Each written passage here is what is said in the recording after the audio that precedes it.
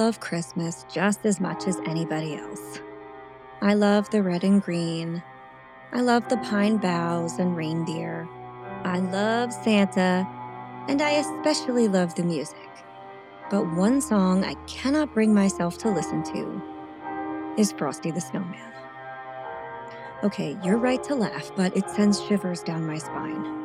And after you hear my story, I think you'll understand why.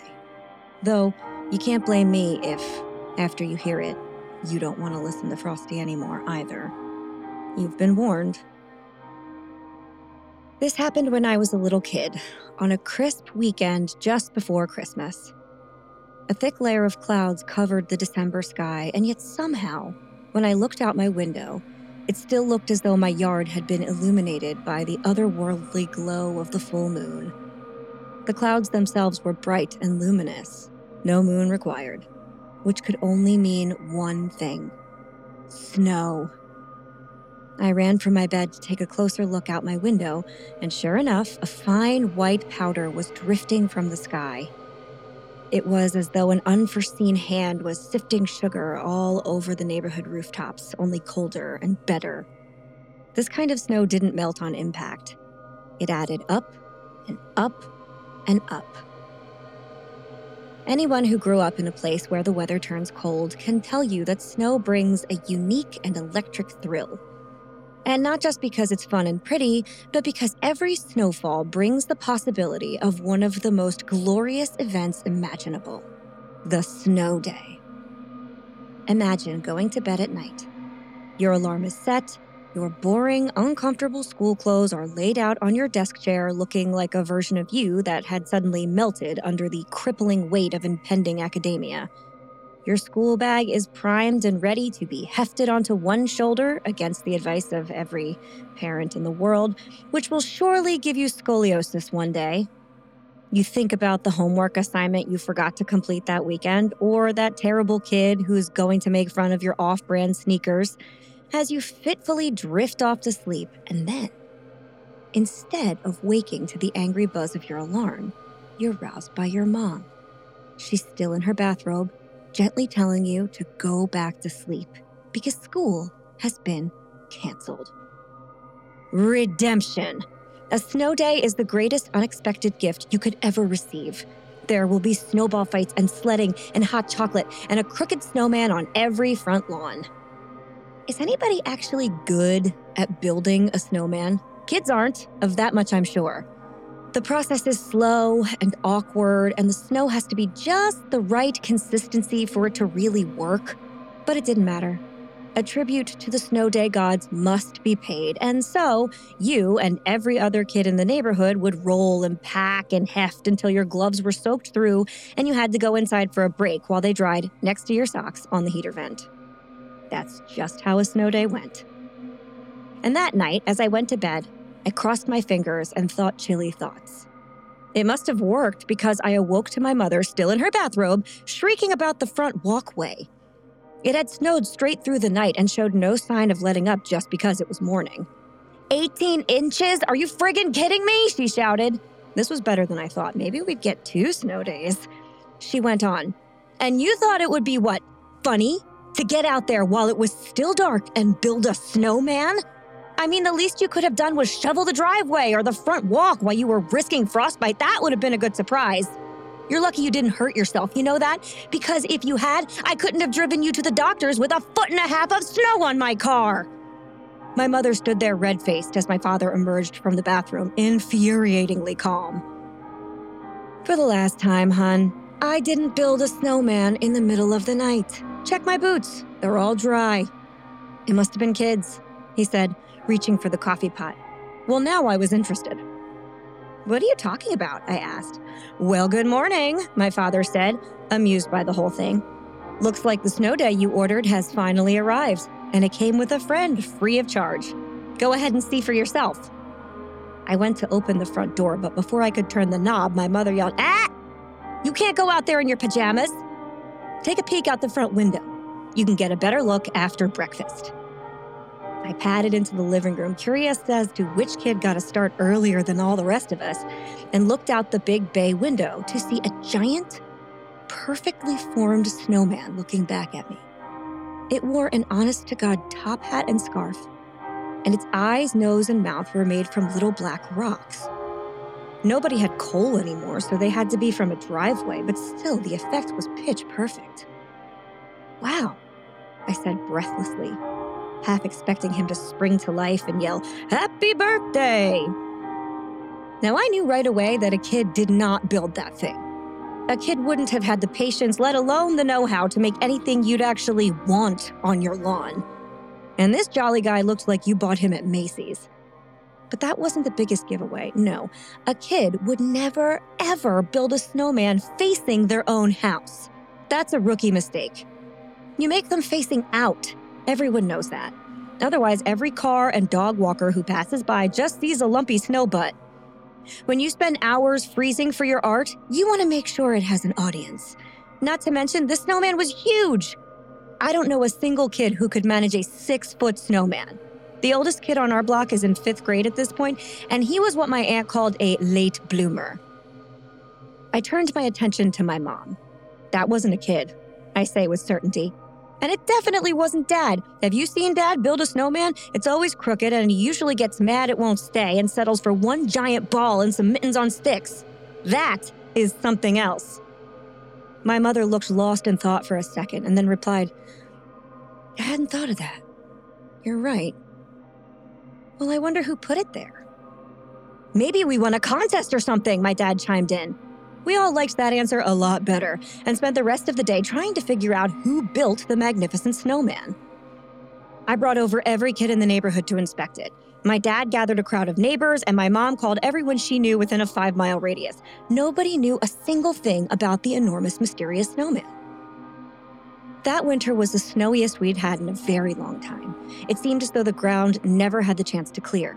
The snowman, who was large and dense, stuck around in one form or another for months, and each new snowfall would bring a new, pristine, enormous, picture-perfect snowman to another front lawn on our street. They were always staring at the house and always appeared overnight. This was before everyone had a security camera, so the mystery of who was building these perfect snowmen was pretty tough to solve. They never left any evidence, not even a footprint, just an army of merry snowmen. It was magical.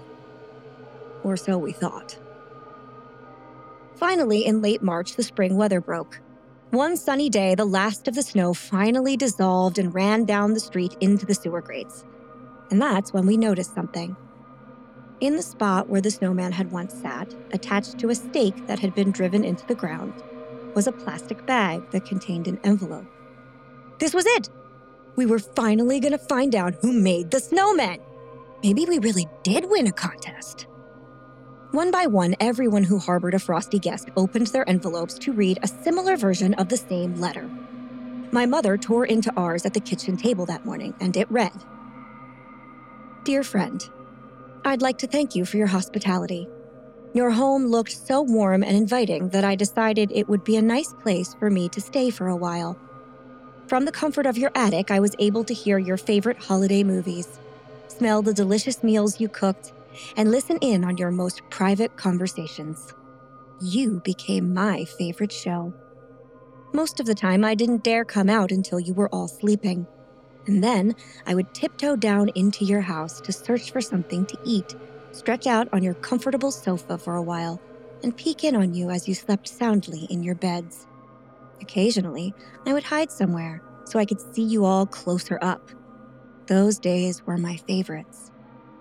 I can't stay in one house for too long for fear of being caught, so as a symbol of my gratitude upon my most recent exit, I left you this snowman.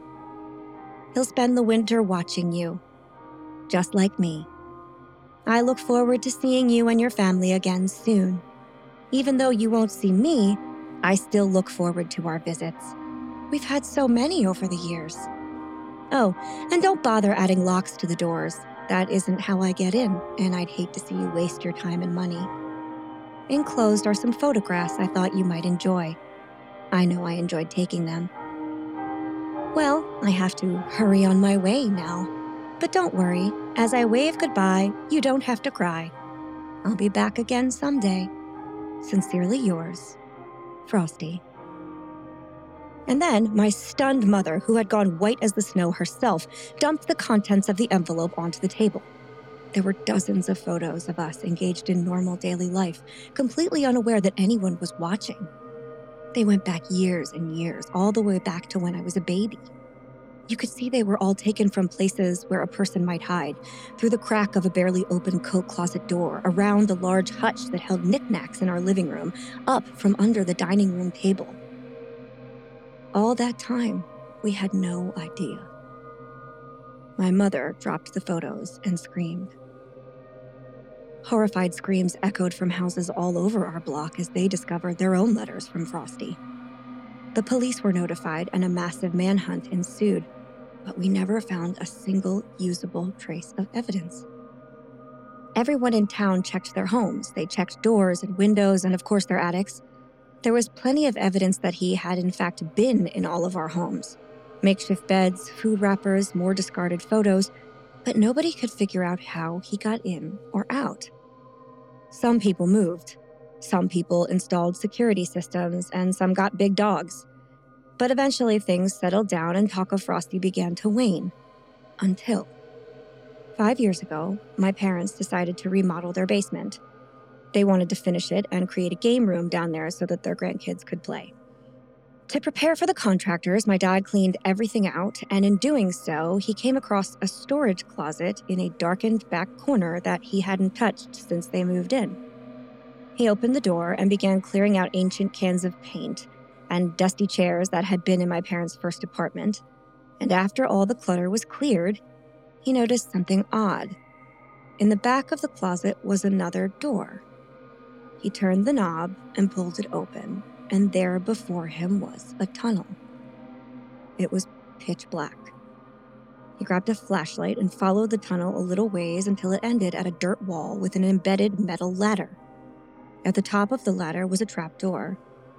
Now, my father knew he hadn't gone far enough to be off our property, so where on earth could the trapdoor lead? And that's when it dawned on him. He pushed the trapdoor open and found himself emerging from the floor of the old coal shed in our backyard. It was a tiny, crumbling brick building that we never touched because its structural stability looked sketchy at best, and inside was filthy and covered in soot. Lots of houses in our neighborhood had them, but they were very old. Gas heating had rendered them useless, along with the coal furnaces they used to feed. You see, when our development was first built over 100 years ago, the clever architect had put in underground tunnels to the coal storage sheds so that homeowners wouldn't have to walk through the rain or snow to get fuel for their furnaces. The neighborhood had been built up considerably since then, but all the original homes had a coal shed.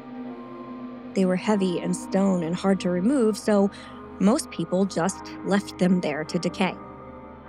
The furnaces had been taken out ages ago, but the tunnels were still there.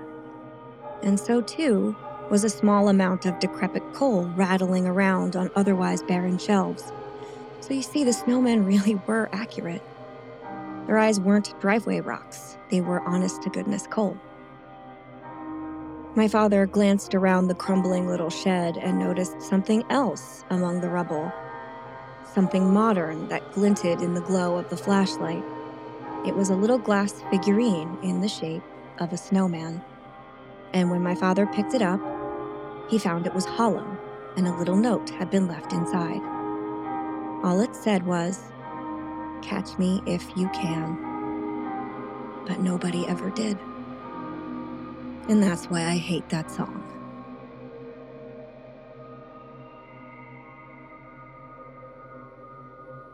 I'm Holly. I'm Leslie. And We Would Be Dead. Holiday Edition! Yeah! Yay!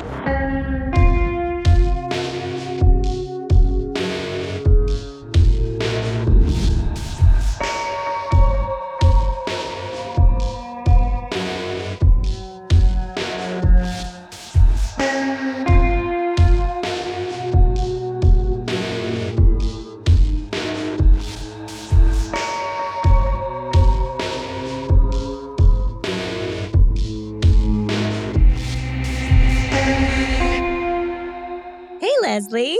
Hey, Holly. Hey, Fiends. I hope everyone has had a very happy holiday. Oh, it was great. Yes, it was very nice. I hope Santa brought you everything your little heart desires, if you so believe. And even if not, I hope he still brought you stuff. Yeah, why not? Yeah, like everybody should get some nice stuff. And I hope you enjoyed some tasty food and some sparkly decorations and lively company, and that you watched our live holiday special. Mm. And if not, get on that. Yeah. It was surprisingly fun this year. Sure. Yeah. And that surprisingly makes it sound like it's not usually fun. It usually is fun. I don't know, we planned it this year and we're like, we'll read the ghost stories and it'll be fun, whatever. But then I feel like we picked really good stories. Yeah. And then we got into really fun conversation afterwards. Yes. It just took a fun turn. It was surprisingly fun. Right? Okay. See? Okay. It took a really great turn where I was like, oh, we're talking about some really hilarious stuff. Speaking of which, I still think I need to edit out the part where we were waiting for some people to come in. Oh no. So we were hopefully by the time you hear around. this, it'll be edited down. Yeah. Otherwise, you can probably just skip ahead. Yeah, it's fine. But yeah, I really enjoyed those stories. Perhaps we will add them to the main feed next year or something because they were great. Mm-hmm. Anywho, go watch it. Now, I know we're a little late with our holiday character episode this year, but we did choose one, in all fairness, that is appropriate all winter long. Great. Yeah. That's right. This year, we are ruining the Snowman. Oh, no. I know. I'm so sorry. And in doing this research, I've had to spend a lot of time in my chilly office reading about cold, windy days and snow. And that's left my skin so dry. Yeah. Yeah. So chapped. Blistered. So pale. Ugh. Yeah. I'm starting to kind of look like a snowman myself. Yeah. It's not good. It's my carrot nose. I know it. It is. Yeah. Buttons. So many buttons. Like a Coraline scenario. All of a sudden, I'm like, And I have tried every remedy known to humankind to warm up my frosty visage, but none of them have worked. And those buttons, they won't come off. They will not. How do you moisturize a carrot? Or a button. I know. All of this is difficult. So you know what I do, though? I remember hearing about one legendary ingredient that can take care of all of that in just one shot. Do you know what that is? It's a little pinch of validation, a hill worth dying on. Is that holiday validation? Yeah. That's nice. You're going to take us into the new year with gusto. Oh, yeah. I'm coming in hot. I like it. Oh, my God. I wasn't ready. I'm going to defrost the snowman. You sure are. Best of all, Leslie, our fiends can give us this priceless ingredient free of charge. But you know what? It sounds expensive. Maybe it should be more expensive now. Yeah, but how can we get it for free? But how, you must be asking yourself. That was a very good pivot. I appreciate it. Well, I will tell you. Simply head on over to Spotify or Apple Podcasts and leave us a 5-star rating or a friendly review. It really is the only way to move this podcast forward. Ratings and reviews equal attention, attention equals support, and support equals more and better content for all of you. That's nice. Isn't it? Yeah. I just want to give them something nice. Mm-hmm. But if you just cannot wait for more We Would Be Dead in your life, don't worry. You don't have to. Yes. You can support us over on Patreon. I should have risen to the occasion. I should have known it was happening.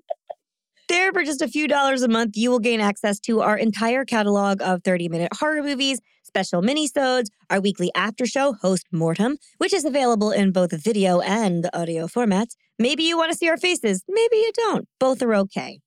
You'll also get a special gift in the mail from us, the opportunity to participate in some giveaways, some merch deals. You'll get an on-air toast dedicated just to you, and more. Wow. In all honesty, we are here thanks to our patrons. So come on over and be part of the We Would Be Dead family. Sounds nice. It's very nice. And if all of that is a little too much for you, you can simply follow us on social media. We are at Would Be Dead Pod anywhere and everywhere you get your content. You can like our posts, share our posts, and share our posts. Ooh, that's a good one. Yeah, do that one. Leave us a comment, post about your favorite episode. Let us know when you're listening. Tell a friend, tell a neighbor, tell the guy who who drives the snowplow through our fictional neighborhood. I feel like we live in a place that gets snow, right? For sure. Sometimes, yeah. What's his name? Roger. It's a good one. Yeah. I like it. Then your friends and Roger can become fiends and we can all hang out together. I think that's the name of the snowplow guy in the movie Snow Day. Okay, that works for me. Also, like, if we befriend Roger, then we can tell him to plow in our enemies. Sounds dirty. Okay, Leslie, I meant their driveways. Relax. That's what she said. So they can't pull out. Ah!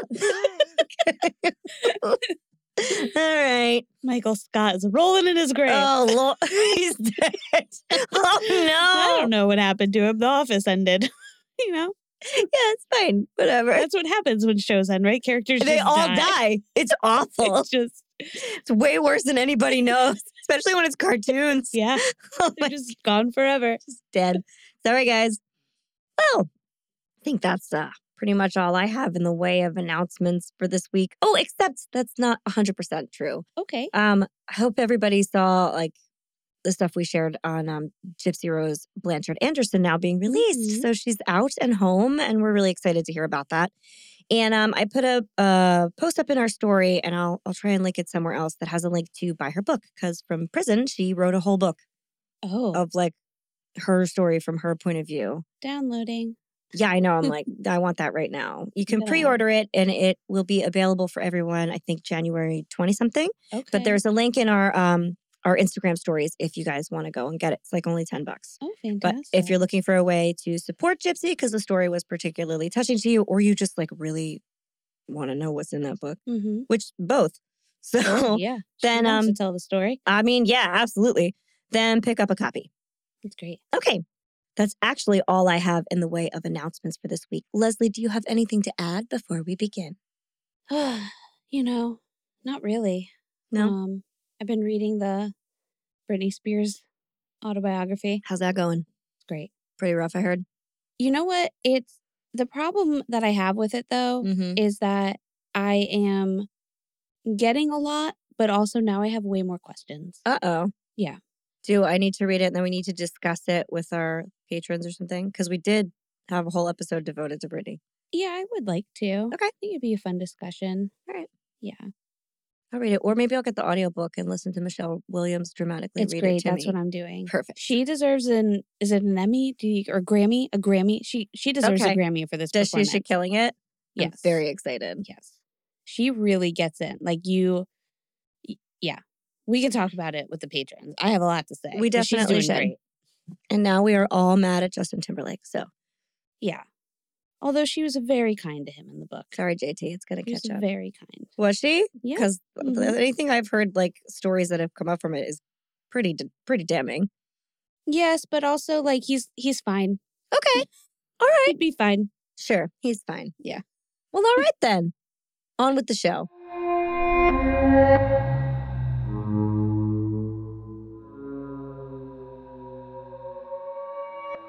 Whether they're singing of silver and gold, holding the ghost of your dead father, dreaming of summer, or running here and there all around the square saying, "Catch me if you can," the snowman has become an enduring symbol of wintertime holidays.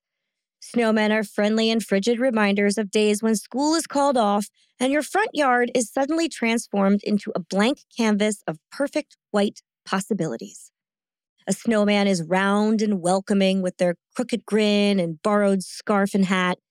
They're really not that far off from the mall Santa Claus we whisper our greatest wishes to before smiling for a photo and pocketing a candy cane. Nowadays, in fact, it's hard to think of a snowman without thinking of happy children. But as you might have guessed from the fact that we are talking about them, this wasn't always the case. Nobody was like, this is just going to be fun. It's going to be a delight. Nothing is dark. It's all good. Yeah. Oh, no. Just kidding, you guys. The snowman started his life as something very different. I know that may seem hard to believe, but let's face it, at their core, snowmen are kind of like, they're a little bit creepy, right? A little, yeah. They sit motionless day after day and night after night on a sound-dampening blanket of cold. Snow is so quiet. It makes everything quiet. You're making it creepy. Well, yeah. They sit there staring out blankly into the ether, thinking of God knows what, and then slowly begin to shrink and hideously morph as temperature warms, or worse yet, they dissolve headfirst in an unfortunate rainstorm. Oh, man. If we really think about it, there's a little more uncanny valley about a snowman than we really give it credit for. In fact, I did read an article that likens them to clowns in the scare factor. Because they have a fixed face and it's white and it's just the features. Yeah, so I get it. We talked about... already uncomfortable. They can be creepy. Like, think about it. Like in Krampus, I love Krampus. It's one of my favorite holiday movies, obviously. But like the harbinger of the Krampus is like these snowmans that just appear soundlessly out in the night snow, like just sitting there. I've never watched it. Oh no, Leslie, really? It's so good. It's really genuinely good. And the first time I watched it, I kind of thought I was hate watching something that was going to be awful. And then it was amazing. And I was mad at myself for being so judgy. But they're creepy in a lot of movies. There are horror movies about snowmen. There's Doctor Who episode. There you go. There's a Doctor Who episode about snowmen. They can be kind of unsettling to look at. But in Doctor Who, they were only unsettling once they started moving. The idea of a snowman moving is horrible. I hate when they move around. I agree with you. The thought of them just like shuffling along. Nope. Oh boy, I hate that so much. Yeah. But like, have you ever built one in your front yard and then looked out at night and saw it like sitting there in your front yard? There's always that minute, like for a split second, you think there's a person standing in your yard. You're like, oh wait, no, I built a snowman. So I get it. And you know what? It's so uncomfortable. I know. They're like people, but not quite. Because people aren't normally legless, tri-segmented blobs with slender, handless arms and fixed grins. I mean, if we hadn't been... what if we were? I mean, if we hadn't been trained to know that this frosty figure was supposed to be humanoid by years and years of singing his polar praises, we might think he was something else altogether, something a little more sinister. And back in the early days of snowmen, that's precisely what he was. To get an accurate picture of our button-nosed buddy, and if you want to know about how much more alliteration I'm going to do, strap in because it's a lot. Let's go all the way back to his beginnings, which were anything but humble. Before I begin, I'd like to note that all the information in today's episode, no matter where else it may be listed or sourced, traces back to a book called The Illustrated History of the Snowman by Bob Eckstein. Bob is the world's leading and possibly only snowman scholar. Like, Bob knows everything about a snowman. I don't know that anybody else was like, challenge, me too, Bob. I know way more things about snowmen. Anyway, so I feel that, before we begin, we should tip our old silk hats to old Bob. So thank you for all of your research. I don't know where you had to go to find this. Very good. So, the first recorded illustration and mention of a snowman was in an illuminated manuscript of the Book of Hours from 1380. Now, illuminated at that point in time meant illustrated. Mm-hmm. It wasn't on fire or like lit from within. Yeah. It was just illustrated. I like that. We should go back to that word. Agreed. It's a good one. And this is in a super old library in the Netherlands. The Book of Hours is a Christian prayer book meant to guide worshipers through their daily prayer times and yearly feasts and celebrations. So they're pretty readily available. Book of Hours was something that most Christians had in their pocket. Everyone bought one. Everyone had one. Some were more elaborate than others. There was price ranges on them. They're very accessible back in the Middle Ages. So they were quite popular, very heavily illustrated. And the snowman in this particular version of the Book of Hours is like the two-ball variety. So he's like a figure 8 with sloping arms on the sides. And then the top part of him is on fire.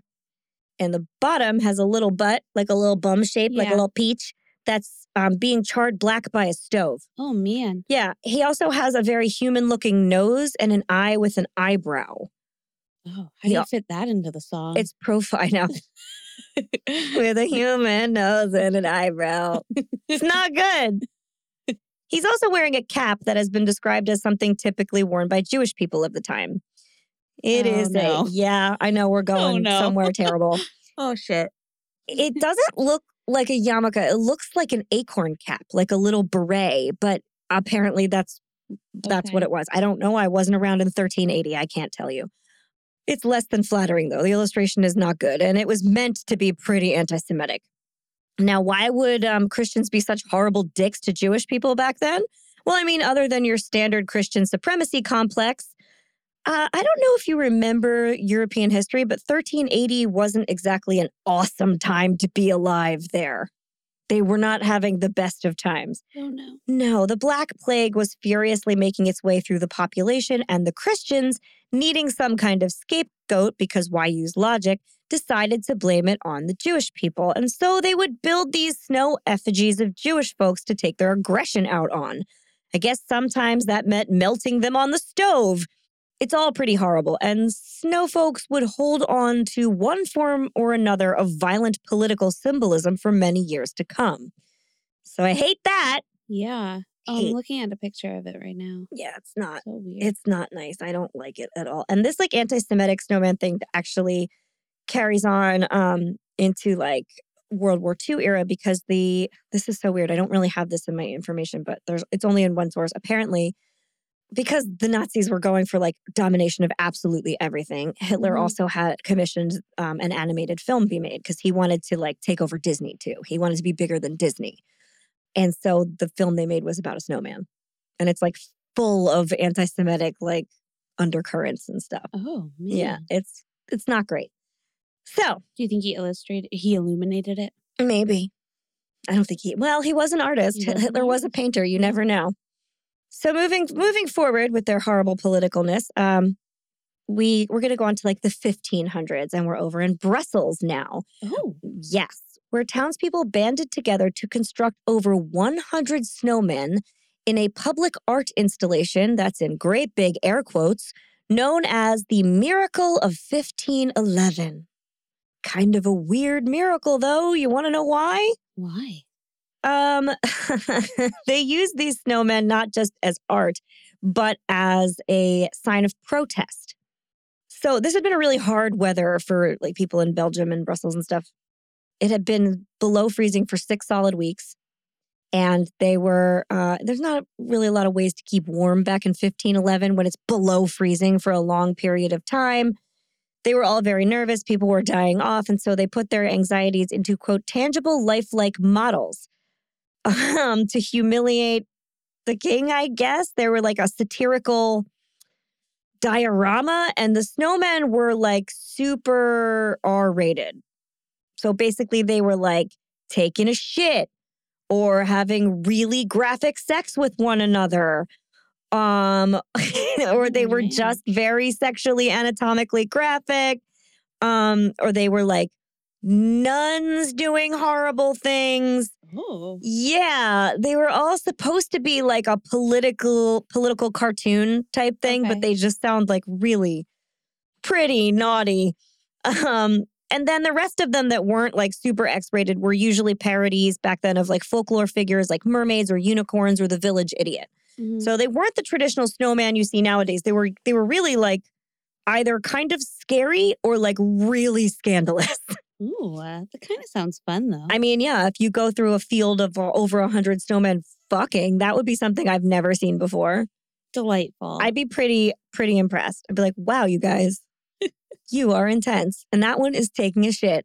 Get that one out of here. I tried to do like a search of that and nothing really came up. But the only thing coming up in images right now, which now just makes this funny, is just Brussels winter wonders and Christmas markets. Just really sweet stuff. Woo! Yeah, not so much. Yeah, this was called the Miracle of 1511 when they took all of their humiliation on the powers that be, I guess, for not being able to provide for them in this harsh situation where they're like kind of desperate and freezing. So they were like, okay, fuck all y'all. We're going to make these terrible snowmen. I mean, that makes a statement. I don't think it worked. But like, what kind of statement is it making? It says, some of them appeared in front of the palatial home of the Holy Roman Emperor Charles V to protest his absence, while many in Brussels suffered through a bitter winter marked by death. Oh, okay. So like their rulers were not there. So they were like, we're going to be bad. Yeah, we're going to make all these really fucking Raunchy awful things things. because you're not here Yeah. and that's what we can do because we're poor. When the parents are away, the kids will play. That's right. And when you come back, you're going to be like, oh my God, all those snowmen are fucking if they don't melt. Yeah, that's what I was going to say. Hopefully they come back before spring. We're going to paint pictures of them. Probably not. So anyway, that was fun. But it wasn't all bad times for the Middle Ages snowmen. Some Okay. of them were better. Art historian Giorgio Vasari said that in 1494, Piero the Unfortunate, best name of a ruler in the Yeah. world, the ruler of Florence, ordered famed artist Michelangelo to sculpt a snow figure in the Medici courtyard. No details as to what the figure represented remain. We don't know what it was. We just know it was like a statue. But one art critic of the time referred to this piece as astonishingly beautiful. Oh. Yeah, so it was this gorgeous snow sculpture. I mean, think like David, and it was probably like detailed and stunning, and then it melted. Oh boy. But it was art. Better than the other ones, right? Yeah. That's Maybe. I don't know. Maybe not. I don't know how well these people... That's true. I mean, I'm looking at some of these like drawings of that Brussels thing, and some of these look like they might have been nice. Yeah. This one pooping here looks like a good... They mentioned the one shitting in every article. Yeah. And then there's kind of this like goat-like satanic thing. Yeah, I'm here for the That's mythical cool. creatures. If you're making cryptids and stuff out of snow, that's awesome. I'm coming over. I don't want to see the other ones, but Yeah. Yeah, no anti-Semitic snowmen. No snowmen No. like barfing or shitting. But if you're making but sexy ahead. snowmen, okay, that's fine. Poop is always funny though. I guess. I don't need it in my snowman. Get out of here. But in just a few more years, the snowman's history would turn violent yet again. And this story takes us to what would later become the United States. So we got in on I know that place. Yeah, we got in on the creepy snowman game early. Nice. The winter of 1690 was a bitter one in Schenectady, New York. And I don't mean just because it was cold. Schenectady? Yeah. It's nice. No, this was a time when the United States, or what would become the United States, was a hot commodity. And despite Europe's best attempts to simply move in and take everything there was also the little matter of the people who already lived there. And these shenanigans seemed to royally piss them off, as well they should. In much of the late, and this is a wiki roundup on this story, so quote, in much of the late 17th century, the Iroquois and the colonists of New France, so this is like Canada, like the area up in Canada, engaged in protracted struggle for the control of the North American fur trade. So the fur trade was a big deal in North America, made you tons of money. Everybody wanted a piece of it. And this struggle was known as the Beaver Wars. Oh, man. Which is probably also the name of some other stuff, but we don't need to look that up. No. Nope. The Iroquois also fought other Native American nations to control the lucrative trade with the French. So as I said, everybody wants a piece of this trade. In August of 1689, the Iroquois launched one of their most devastating raids against the French frontier community of La Chine. This attack occurred after France and England had declared war on each other because basically everybody was fighting each other for this one thing. But before the news had reached North America, New France's governor organized an expedition from Montreal to attack English outposts in the South as retaliation for English support of the Iroquois. So the English had supported the Iroquois against France. France got really pissed off, and they were like, well, now we're going to fuck with the English. Here we go. The expedition consisted of 114 French Canadians, 80 Celts, and 16 Algonquin warriors with a few converted Mohawk. They marched the 200 miles overland in about 22 days, so they were motivated. Yeah. The expedition made its way across the ice of Lake Champlain and Lake George. So they walked over these lakes. That's how cold it was. They were frozen solid. They're walking over them. So scary. I know. You're going to fall right through. You guys, come on. Don't do it. And they walked toward the English settlements on the Hudson River. They found Fort Orange first to be well defended. So like, fuck, we can't go to Fort Orange. There's a lot of people out there. But a scouting party reported on February 8th that there was no one guarding the stockade at the small frontier village of Schenectady to the west. Ooh. See, Schenectady and Albany were so politically polarized in the wake of the 1689 rebellion that I just spoke of earlier that they had not communicated with one another about any strategy. So this fort was common ground, and it was owned by Schenectady and Albany, and they weren't talking to each other. Mm. And so in the wake of their stubbornness, nobody organized people to guard the gates. That'll happen. Yeah. One thought the other one was doing it. The other one thought the other one was doing it. And nobody was out there. This is like a marriage. So I know. So the gates were left open, and the only things standing guard were 2 snowmen that had been set up as decoys. Oh, I mean, there you go. They were like, it's fine. Snowmen are out there. I imagine they had been set up in like a moment where they're like, okay, this will just like be a distraction. We'll be right back or something. But then live guards never entered the chat. They were like, it's working. Every day they woke up and they were like, it's still working. We're fine. Until it doesn't. Oh, God. So then a raiding party of 114 French soldiers and militiamen, accompanied by 96 allied indigenous people, attacked the unguarded community, destroying most of the homes and killing or capturing most of the settlement's inhabitants.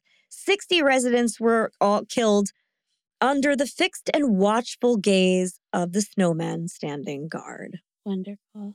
They didn't do anything. I can't believe it. But they stood there during like a bloody battle, just like frozen, smiling into the distance.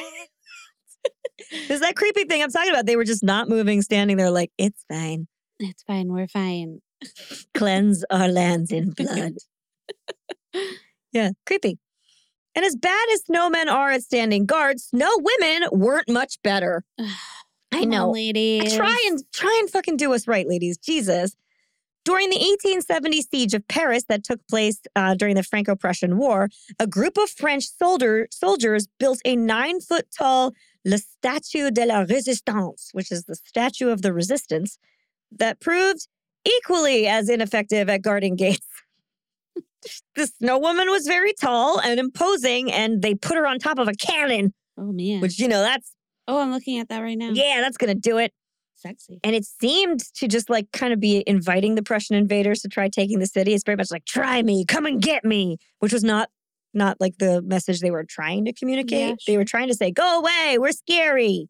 That didn't work. We got large women in cannons. That's right. You don't want any of this. And they're like, they have large women with cannons. We're coming. Let's go. But the next year she melted and Paris surrendered. Oh, well, there you go. Yeah, sorry, Snow Lady. That is the problem. Yeah. Now, I'd say that I've given all of you listeners more than a couple of good reasons to be afraid of snowmen already. But Leslie, I think you have even more for us. Oh, I do. Don't you? So why don't you tell us a little bit about why snowmen might be so fearsome, or one might be afraid of a snowman, or something to that effect. Sure. So I found out that there's a fear of everything, right? Of course. Yeah. So there is a fear of snowmen. Okay. And it stems from the fear of snow. That makes sense. Which is, and I'm going to try to say this, chionophobia. Hold on. You were singing it before and it was working. We're saying it like Super Mario. Chionophobia. There you go. Chionophobia. Yes, that's how I learned it on the how to pronounce it. Mm-hmm. Chionophobia. So that is the fear of snow. It's an extreme fear of snow in snowy weather. People with this disorder have severe anxiety and panic attacks when they think about or see snow. Which I guess I just didn't think about that, but it is considered it's obviously like a specific phobia disorder and is considered a natural environment phobia. So environmental phobias are pretty common. They would be like the fear of tornadoes or hurricanes, or like a fear of the dark or something like that. Sure. So if you look up this disorder, it's just going to be lumped in with the general, just like having phobias and what the statistics are of people having that. And then just overall, you're more likely to have them if you have generalized anxiety disorders, if you have a history of panic attacks, or if you have mental illness or obsessive compulsive disorder, mood disorder such as depression, or other phobias can lead to this phobia. Sure. Or substance abuse disorders. There is one lady that has a fear of snow because she fell in it. Yeah, while pregnant, but everything was fine. Okay. But she just now is terrified of it. And then it led to her also being scared of ice. Oh. So now she can't go places that have ice. So like she can't go out to restaurants. Oh, like ice cubes? Ice cubes. Oh, It girl. got severe. That's so different. Got severe. Yeah. So what are the symptoms of geonophobia? Yeah, please tell me. So hearing a weather report with snow in the forecast can cause it. Sure. Seeing snow obviously can cause it, either in person or in a movie or in a photograph. Uh-oh. Thinking about snow and Yikes. definitely seeing a snowman will cause it. Yeah, for sure. So this can definitely lead to people being specifically scared of snowmen. Yeah. All right. So how do you manage or treat it? Yeah, what do you do? Cognitive behavioral therapy. Of course. To help you think about your fears in a different way and gain more control over how to respond to them. Exposure therapy. Get right in that snow. Get in that snowman. Get up in it. Maybe make a snowman. Yeah. Make one up. Hypnotherapy can maybe help you guide through a snowy meditation or something. Yeah. Maybe you're there with like your childhood friends building that snowman. Maybe and it's not peaceful. creepy. Yeah. Yeah, it's nice. It's nice. Maybe the snowman's giving you a hug. Nice hug. Not right away. Not right We're away. gonna work on that. With We're gonna his work on that stick one. hands, he's just patting you on the back. Hey there, pal. Oh, tap, tap, tap. Psychotherapy, like let's talk through those talk it out. fears. Yeah, we have to understand them better. Maybe we'll figure out ways to cope with them. Other people, they just like don't live where it snows. That's one way to do it. They don't watch movies that have snow, so none of the Hallmark Christmas movies, those are out the door. Devastating. I know. But yeah, I guess I mean, I feel bad, but there are people that are specifically, so being scared of snow, obviously, I think you would just be naturally scared of a snowman. Yeah. For just the reason that it's just snow and ice. Yeah. But then there are people that are just literally scared of snowmen. And there's a hilarious TikTok video that I will have to share. It is so funny. I feel bad for this woman. But we were howling. I feel like the show was trying to help her and it just exploited her fear. It went really wrong. And now this poor girl, it just gets shared all the time. They showed her the scariest snowman ever. Yes. It's like when bunnies are cute until they're the Easter bunny in a suit. Yeah. Like no Easter bunny is cute. If someone's like, I'm afraid of bunnies, you don't go, let's watch Donnie Darko. Right. You say like, here's a little baby bunny. Or take them to like go see the Easter bunny at a brunch. Don't do that either. Yeah, they're correct. always terrifying. Correct. And so that's what this was. This was not a cute. Also, the way they opened the curtain. Oh man, it was too much. They went too far. I assume only a man can stand that way in the suit. Oh Lord. It was awful. Yeah. It was horrible. And the poor girl just turned away. She just like shattered. crumbled. Yeah. She just turned to dust. And basically. Everybody in the room just knew it was wrong immediately. Their faces went, oh, we made a mistake. Oh, this wasn't good. Oh no. And then they went, we're going to close the curtain. They just like drew the curtain back up. I'm pretty sure everyone in the room did not think she really could be scared of a snowman. Not that scared. All proven wrong. They probably anticipated her like jumping a little or being like uncomfortable, not like profoundly terrified and crying. Like she was actually scared of snowmen and not just the snow. No, that was not. Yeah. It was interesting though. I did not think that was something people could be scared of, but also the beginning of Holly's little tale here had me terrified of snowmen. So yeah. I mean, don't know that I'll ever want to build one again, unless it's a tiny little guy. A little cute one. You can put your little Dairy Queen baseball cap on. I like that one. Yeah. I think that they could also qualify like a fear of snowman under like automatonophobia, which is the fear of like statues and mannequins and wax figures. That could be, yeah. Anything that's like a frozen but human form, like people who are afraid of ventriloquist dummies or dolls. It's all the same kind of thing. And we've talked about this at length before, and it falls, as I mentioned in the beginning, under the uncanny valley theory, where they're just too close, but not close enough. Right. And your brain goes, that's a dead body. And then you panic. Right. That's the weird science in our reptile brain behind the uncanny valley. It's my favorite fact. But yeah, we just can't separate that. And then our brain goes into panic because it thinks whatever got that thing, it might still be around. So you got to run. Right. Okay. So it's a little off topic, Sure. but it's just the like dead face kind of Yeah. thing. I just unfortunately was in a Reddit group like science-based parenting things, Okay. and I read this feed about like, looking at your phone or watching television like while feeding your baby or something Mm-hmm. like that. And I did not know, and I could not look more into it because it just made me so uncomfortable. But sometimes like your baby might like freak out, and it's because they're saying that when you're just watching television or staring at your phone, you sometimes look like you're dead. You're not moving anymore. Like you're That not makes looking at sense. them. Yeah. Like they need to have that eye, especially like an infant needs to have the eye to eye Mm-hmm. contact. And that like terrified me. So now, like sometimes when I'm like feeding my daughter, I'm like, oh my God. And then earlier today, I kind of was just like staring off, and she like made like a yelp, and I was like, she thinks I'm dead. I'm fine. Oh, no. It's been in my head. And so you saying that, I'm like, oh my God. But that's the same principle. It's all Yeah. the same kind of thing. Frozen faces make Mm-hmm. the most basic part of the human brain think that there is a dead human there. Yeah. And then your brain goes, run away, because whatever got it could still be around and get you. Right. And that's why we are afraid of those things. Yeah. So there is like some science behind it. This woman who was like crumpled in the face of a snowman. Yes. I mean, maybe that was it, but I don't know. I mean, we all would have been though, because that was a snowman was horrifying. terrifying Yeah, to be fair, snowman. it was awful.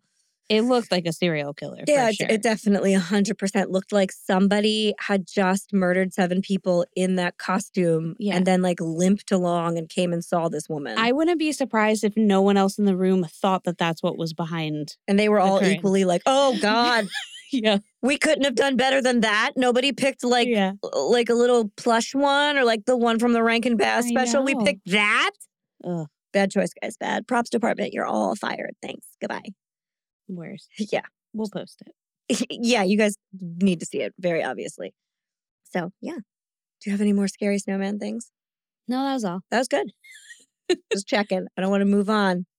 So, for a while, terrifying, offensive, and folkloric snowmen were kind of the dominating forces in the snow society, with the exception of a few that were made by families in pastoral villages. These snowmen were friendly and round or like kind of like mound shaped. Cute. And they would put them up to pass the long winter days and to brighten up the bleakness of the cold and barren landscape. So that's more like it. You Yeah. have parents doing it with kids or young couples who have just gone out to like start their farm or whatever, and it's snowy and they're bored and they're like, let's make some fun things in the snow, Yeah. and it's nice. Those are much nicer memories. That's way more like it. And when the Victorian era came into full bloom, Prince Albert's love affair with Christmas ushered in a kinder and gentler snowman. Well, kind of. They're also nearly always very tragic. You see, the snowman is also a symbol of our fleeting existence, here one moment and gone the next. It is the embodiment of how short life can be, and the stories about them reflect that. Take, for instance, The Snowman by Hans Christian Andersen, which introduces the trope of a snowman loving what he cannot have, heat. Okay, Olaf. Comes from a long line of snowman stories. So sit back and relax. This is the only one that I'm going to read to us all. Okay. Because we have to get a story time with our Christmas character. Sure. So, but also, before you start, I also want to... That makes a lot of sense because the Victorian era is like such a morbid era. Of course.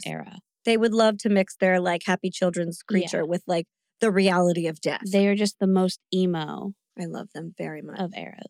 Yeah. That's why we love them. We do. So, Hans Christian Andersen's The Snowman. Quote, "It is so bitterly cold that my whole body crackles," said the snowman. "This wind can really blow life into you. And how that glaring thing up there glares at me." He meant the sun. "It was just setting. She won't make me blink. I'll hold on to the pieces." The pieces were 2 large triangular pieces of tile, which he had for eyes. Ew. Wait, it gets worse. His mouth was part of an old rake, hence he had teeth. Oh. He had been born amid the triumphant shouts of boys and welcomed by the jingling of sleigh bells and the cracking of whips from the passing sleighs. Lovely. Festive, except for those tile chip eyes and that rake mouth. The sun went down and the full moon rose, big and round, bright and beautiful in the clear blue sky. Here she comes again from the other side, the snowman said, for he thought it was the sun showing itself again. Ah, I've cured her of staring all right. Now let her hang up there and shine so that I can see myself. If I only knew how to move from this place. No, don't move. We hate it. Nope. Don't move. I'd like so much to move. Oh. If I could, I'd slide along there on the ice, the way I see the boys slide. But I don't know how to run. Okay, that's better. Yeah. If he's sliding like a penguin, that's a little That'd be friendlier cute, than yeah. like lumping along. That'll be cute. Okay. Lump along. All right. Oh, lumpy. Oh, lumpy snowman. Away, away, barked the old watchdog. He was quite hoarse from the time when he was a house dog lying under the stove. The sun will teach you how to run. Why is he not a house dog anymore? Who threw him out into the snow to be a watchdog? Not nice. Oh. I don't like this scenario for the dog. Anyway, that's why he's Why did bitter. he want him to go away? Was he peeing on him?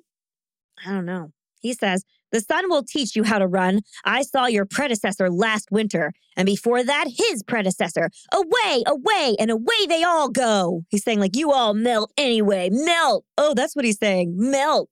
Melt, snowman. Oh, the dog? Yeah, the dog's an a-hole in this story. Oh. Because he's bitter from being kicked out of the house. It's okay, I get it. It sounds like it's his own fault. Yeah.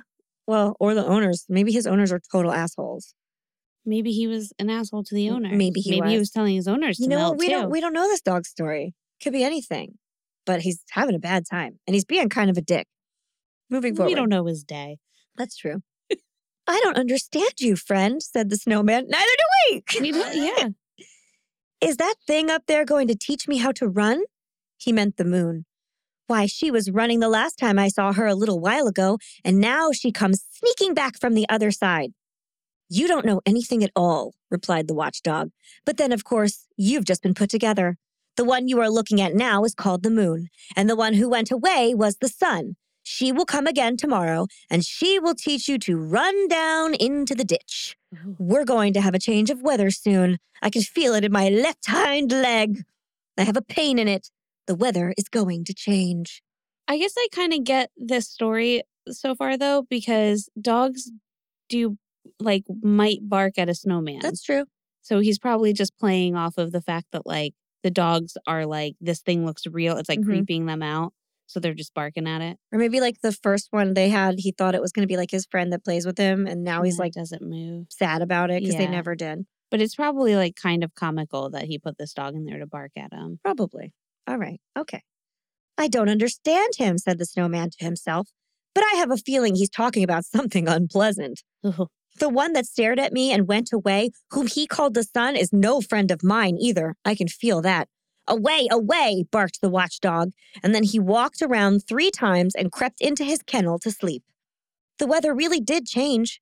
Early the next morning, a thick, damp mist lay over the whole countryside. At dawn, a wind rose. It was icy cold. The frost set in hard, but when the sun rose, what a beautiful sight it was. The trees and bushes were covered with hoarfrost. H-O-A-R, not like slutty frost. Which would be so fun. And looked like a forest of white coral, while every twig seemed smothered with glittering white flowers. The enormously many delicate branches that are concealed by the leaves in the summer now appeared, every single one of them, and made a gleaming white lacework, so snowy white that a white radiance seemed to spring from every bough. The birch waved in the wind as if it had life, like the rest of the trees in the summer. It was all wonderfully beautiful, and when the sun came out, how it glittered and sparkled, as if everything had been strewn with diamond dust, and big diamonds had been sprinkled on the snowy carpet of the earth. Or one could also imagine that countless little lights were gleaming brighter than even the snow itself. Pretty. Yeah. It's wonderfully beautiful, said a young girl who had come into the garden with a young man. Ooh. Yeah, I know. Romantic times. They stopped near the snowman and gazed at the flashing trees. Summer can't show us a lovelier sight, she said, and her eyes sparkled with delight. And we can't have a fellow like this in the summertime either, the young man agreed, and he pointed to the snowman. He's splendid. Oh. That's nice.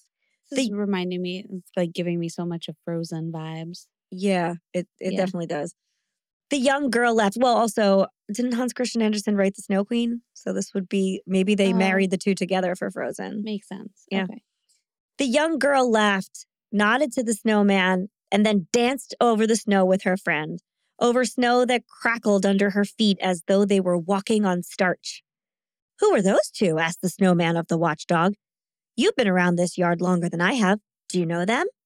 Of course I know them, said the watchdog. She pets me. And he once threw a meat bone. I don't bite those two. Everybody else, though, bite them. But what are they supposed to be? Asked the snowman. Sweethearts, replied the watchdog. They'll go to move into the same kennel someday and gnaw the same bone together. See, it's comical. Yeah. Away, away. But are they as important as you and I? Asked the snowman. Why, they are members of the master's family, said the watchdog. People certainly don't know very much if they were only born yesterday. I can tell that from you. Now I have age and knowledge. I know everybody here in the house, and I know a time when I didn't have to stand out there in the cold, fastened to a chain. Away, away. So this also gives us roots to Frosty, where Frosty is the snowman that was born that day. Right. Happy birthday. Yeah. So the idea that he knows nothing of the world around him is kind of taking root from this story as well. Mm-hmm. The cold is lovely, said the snowman. But tell me, only don't rattle that chain. It makes me shiver inside when you do that. Away, away, barked the watchdog. They used to tell me I was a pretty little puppy when I lay in a velvet-covered chair up in the master's house or sat in the mistress's lap.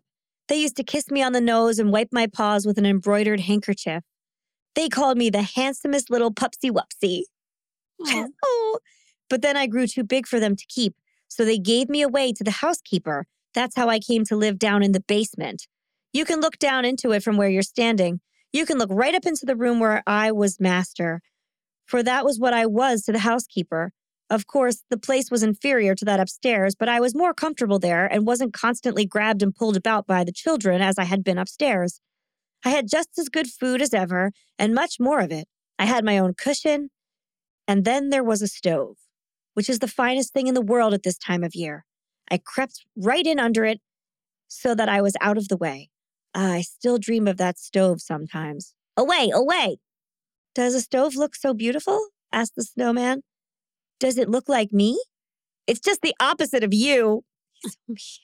It's as black as coal and has a long neck and a brass stomach. It eats firewood so that fire spurts from its mouth.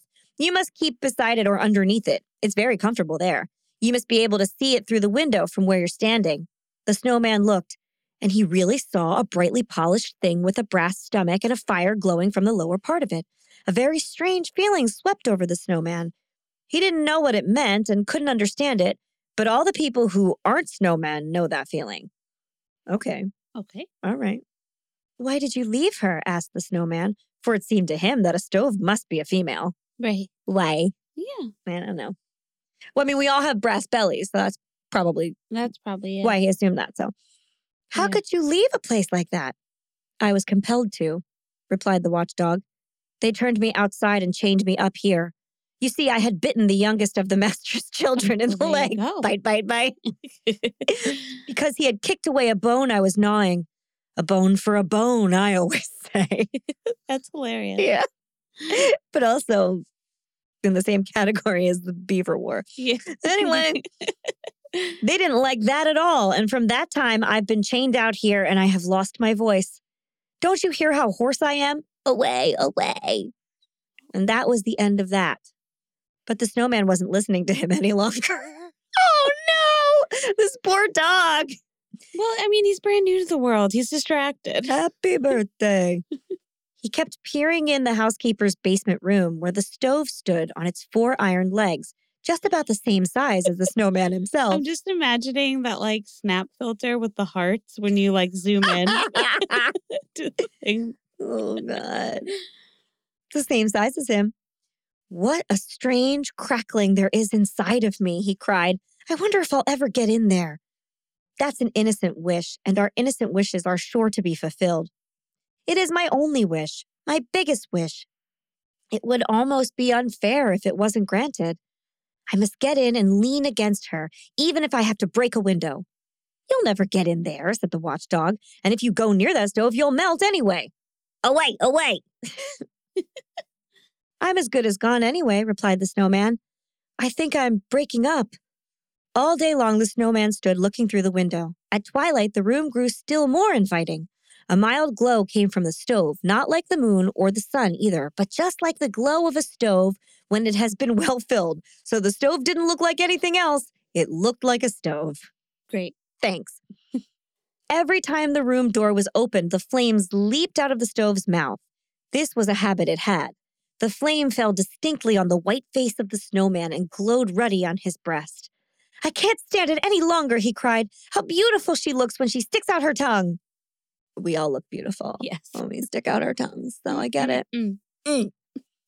The night was very long, but it didn't seem long to the snowman. He stood lost in his own pleasant thoughts, and they froze until they crackled. In the morning, the window panes of the basement room were covered with ice. They showed the most beautiful ice flowers that any snowman could desire, but they hid the stove. The window panes wouldn't thaw, so he couldn't see the stove. Oh, no. I know, it creaked and crackled. But it was just the sort of weather a snowman should most thoroughly enjoy. But he didn't enjoy it. Indeed, how could he enjoy anything when he was so stove sick? Cute. That's a terrible sickness for a snowman, said the watchdog. I've also suffered from it myself, but I got over it. Away! There's going to be a change in the weather. And there was a change in the weather. It began to thaw. The thaw increased and the snowman decreased. Oh. He never complained, and that is an infallible sign. One morning he collapsed, and behold, where he had stood, there was something like a broomstick sticking up from the ground. Oh. It was the pole the boys had built him up around. Yeah. So I guess some people use a support to build a snowman around, which is very smart. Now I understand why he had such an intense longing for the stove, said the watchdog. The snowman had a stove rake in his body, and that's what moved inside him. Now he's gotten over that, too. Away! And soon the winter was over, too. Away, barked the watchdog, but the little girls in the house sang. A woodruff spring up, fresh and proud round about, and willow tree hang your woolen mitts out. Come cuckoo and lark, come and sing. At February's close, we are ready to have spring. Tweet, tweet, cuckoo, I am singing with you. Come out, dear sun, come often, skies of blue. And nobody thought any more about the snowman. Oh. Sad. Real sad. Like super sad. But you can see in that one story where so many of our snowman tropes come from. Yeah. But there are also things that I really love about that story. Like I love the way that like his love for the snow, the stove, while he's like staring at her, makes the ice on the window panes look like flowers. Yeah. I thought that's really beautiful. And that's also something that if you were telling the story to a child and your own windows frosted up, you could be like, oh, there must be a snowman looking into our warm house. Right. You know, that's like a really cute. Terrifying. I mean, now we're terrified of Yeah. it. Can you imagine it just like staring in the window? Yeah. Black coal I eyes, can. just looking. It's awful. Yeah, I don't love that. Anyway. Away! We need the dog. No wonder. Oh, God. I also really love that the snowman loves the stove because the stove has been part of him all Yeah, along. that's cute. It's his warm heart. Yes. Okay, Olaf again. Okay. Yeah, I know. I think Olaf has a lot of roots in this snowman. Yeah, for sure. That makes sense. Yeah. So that is the Hans Christian Andersen. Nathaniel Hawthorne also offered up a very famous snowman story. Don't worry, I'm not reading the whole thing. It is called The Snow Image, a Childish Miracle. Okay. This is a story about two young girls named Violet and Peony, Oh. which is so cute. And they make a girl out of snow. They're city girls, and they go to the country with their family, and they have a big, beautiful snowfall, and they run outside to play, and they build a girl. And the girl comes to life, and everyone is so surprised and enchanted by her. Even their parents see her. This little snow girl is running around with everybody outside. But their stubborn father refuses to believe that this girl is actually made of snow and forces her to come inside to warm herself by the fire, despite all of the children's protesting. Much to the children's horror, the girl melts, and the father asks the maid to fetch a towel. Yeah. Sounds about right. Yeah. Dads. Oh, man, dads. They're so crazy. I know. But that's still like, you bring them inside, it's warm, they melt, the end. So, in order to bring the snowman into the modern era without totally killing all of our souls, we had to cheer him up a little bit after that, right? Mm-hmm. And I bet you're thinking, oh, yay, Frosty! And yeah, Frosty is definitely why we love snowman to this day. But did you know he's a total ripoff? I know, sad times. Tell me about it. Perry Como's famous 1950 Christmas carol, Frosty the Snowman, is a point-for-point retelling of a 1944 children's book called Snowy the Traveling Snowman by Ruth Berman. Mm-hmm. Snowy was a living snowman with a corncob pipe and a button nose. Yep. And 2 eyes made out of... Cool. Yep. Snowy also went bumpity bump as he sled down the hills. But, that's not the same as thumpity thump thump, so Frosty's totally different. Oh, there you go. Yeah, Well, that's the change. Yeah. Mm-hmm. Frosty, though, was the snowman renaissance we all didn't know we needed. The song and subsequent specials, books, toys, movies, marketing campaigns, and the like shaped the way we see our friendly snow pals to this very day. But even with the Frosty juggernaut taking hold, there are still a few weird snowman traditions in place around the world, and a fact or two that didn't fit in with any of my other stories. So here is a little strange snowman lightning round. For over 30 years, the Japanese city of Sapporo in the Hokkaido region has hosted the Sapporo Snow Festival, where an infestation of 12,000 mini snowmen cluster in a field wearing cryptic messages from their makers. Oh. They're terrifying looking. They're all little, but they all have scary little notes on them. Ugh. Yeah. There's a festival. There's the Snowman Festival. Oh, this is a lot of German. Held every February in Bavaria, which features Jacob, Germany's uber gigantic snowman. So Jacob's the world's biggest snowman. He's gigantic. His name is Jacob. Every year, I don't know why, but they build this enormous snowman for their snowman festival. Because they bring him back, just like Frosty. He comes back every year. Right, that's right. And he's even bigger than before. Yes. Well, they grow. Yeah, sure.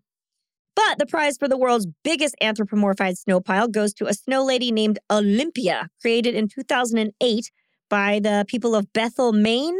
And she was named after the state senator whose name was Olympia Snow. What a good name. What? That's amazing. I know. So they built this snow lady in a month-long plow fest, and the 122-foot-tall cone-shaped she-beast, this is a quotation, I will make sure to add the article in the show notes, was decked out in big snowflake jewels and had 6-foot-long eyelashes. I love it. I know. She's a glamour girl. Yeah. Definitely. No, I've been to Bethel, Maine. Have you? I have, yeah. We summered there once. Oh, summering will not show you a giant snowman. It will though. not, no. I played a lot of golf. Oh, I was little. I was a little so tight good. playing golf. Little kid golfer. Yeah, just a little kid golfer. Then in California, where they don't get a whole lot of snow, they don't want to miss out on any of this snowman action, though. So in Sonoma Valley, they fire up the holiday season with something called the Lighting of the Snowman Festival, which is hundreds of electrical snowman that they put in formations, and they light them all up at once, and it's like this giant marching snowman. Yeah. I know, it sounds kind of eerie. Yeah. Hearing Beyonce's. I know, they're in concentric circles and lines and stuff, and there's just tons of them. But that's not even the weirdest, scariest thing about snowmen that are lit up. So snowmen are also used as an effigy a lot of times, which would be something that you symbolically destroy. And with a snowman's case, it's to mark the end of the icy months or winter. So they'd be burn the snowman and winter will end and we'll have a beautiful warm summer. In Zurich, Switzerland, a giant snowman called the Boog. Oh. He did boog, like a boogeyman. Okay. He's a pretty big deal. So the Swiss make a big cotton boogeyman snowman thing. He looks like a snowman. He has the hat and the scarf and the eyes and stuff. And then they stuff it with firecrackers and parade him through the city streets to the town center, where he is then burned at the stake, essentially. He's strapped down and lit on fire, and then all the fireworks inside him explode. And the quicker his head explodes, the better summer you will have. It's weird. Yeah, what you really want is that head to explode fast. Yeah. If it takes a while, 6 more months of winter or whatever it is. Yeah, not good. At the Rose Sunday Festival in Weinheim an der Bergstrasse, Germany. Woo! German is phonetic, so that may not be perfect, but it's closer than other languages for me. The mayor leads a parade through town, and he asks all the local children to be good so that they earn the privilege of a nice warm spring coming. So basically, if you're bad, it's going to be cold forever, kids. Yeah. That's terrible. But the children are okay, we'll be good. And then everybody burns a big straw snowman. Right. until they soon realize that whether they're good or bad, it doesn't matter. The weather gonna be weather. Weather gonna weather. Weather gonna weather. I know. But like still, there's probably some out there that are like, maybe it was me. We don't know. I just watched this TikTok of these little kids. It was like their, parents doing the voiceover for the kids. Yeah. And it was about Christmas and all this stuff. And then they woke up the next day and they had all these gifts. And they were just like, and apparently we were on the good list, even though, like, despite my parents telling us we were on the bad list the whole time, we were on the good list. We got all these gifts. This was great. And they're just running around in their cars. Oh, boy. So see, weather gonna weather. Yeah, weather is gonna weather. This is a fun fact. The earliest known photograph of a snowman was taken in around 1853 by Welsh photographer Mary Dillwyn. The original photograph is in the collection at the National Library of Wales, and you can see this photo pretty readily online, and I think it's really spooky. It's just like, I don't know, I can't really tell you why I think it's so spooky. Probably because the photo is so old, it's kind of scratched and grainy, and the people are in, clothing from 1853. And then there's just like a snowman. So what is 1853 snowman? Yeah, just look up like first photograph of a snowman. The snowman kind of looks like a pile of snow with a head. Oh. You got it? Like, it is just kind of like a pile. Yeah. And then a head. And then it looks like it has one of those like diplomas on the top. Oh, like a graduation cap? Yeah. It has this like flat thing on its head. Yeah. But the eyes look like hollow, like because of the image.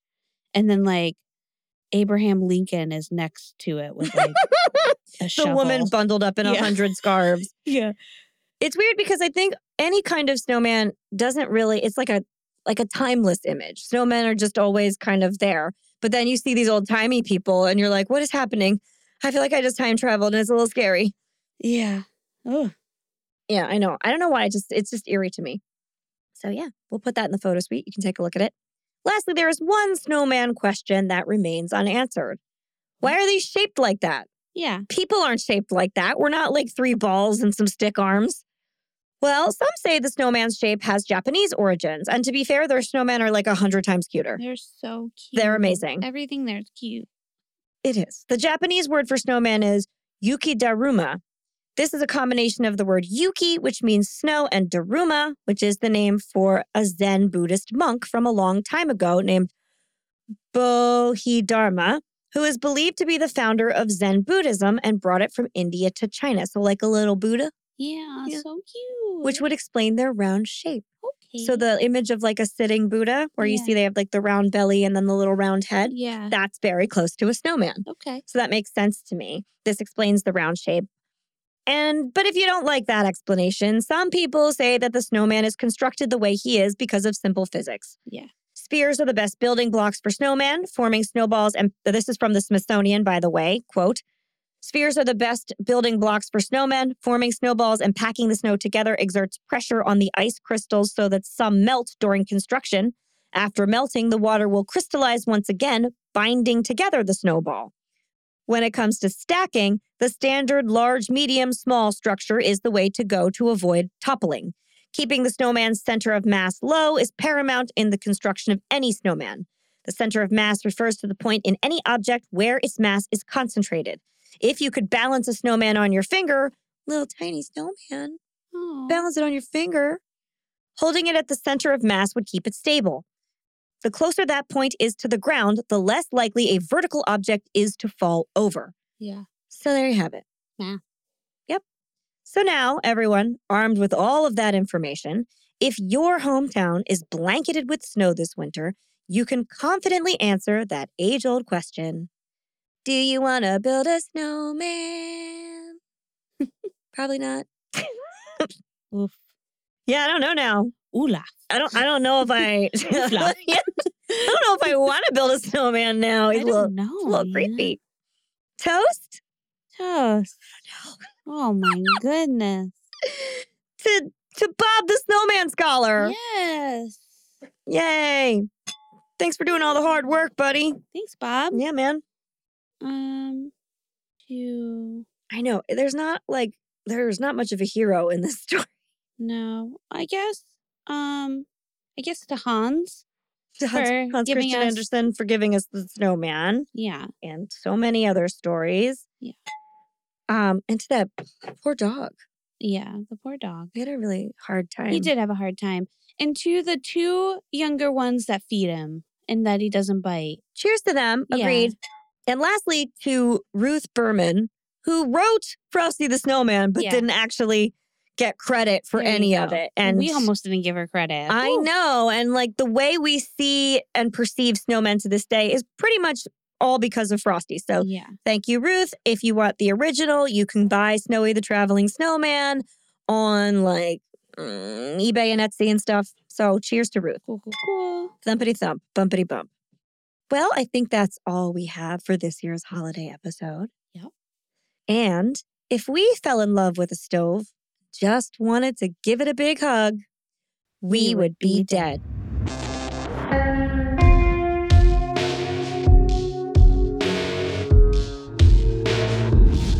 Thank you for listening to the We Would Be Dead podcast. Hit subscribe now to never miss an episode. Rate and review our show on iTunes. Follow us on Facebook, Instagram, and Twitter at Would Be Dead Pod. And join our Facebook group to discuss the podcast and more.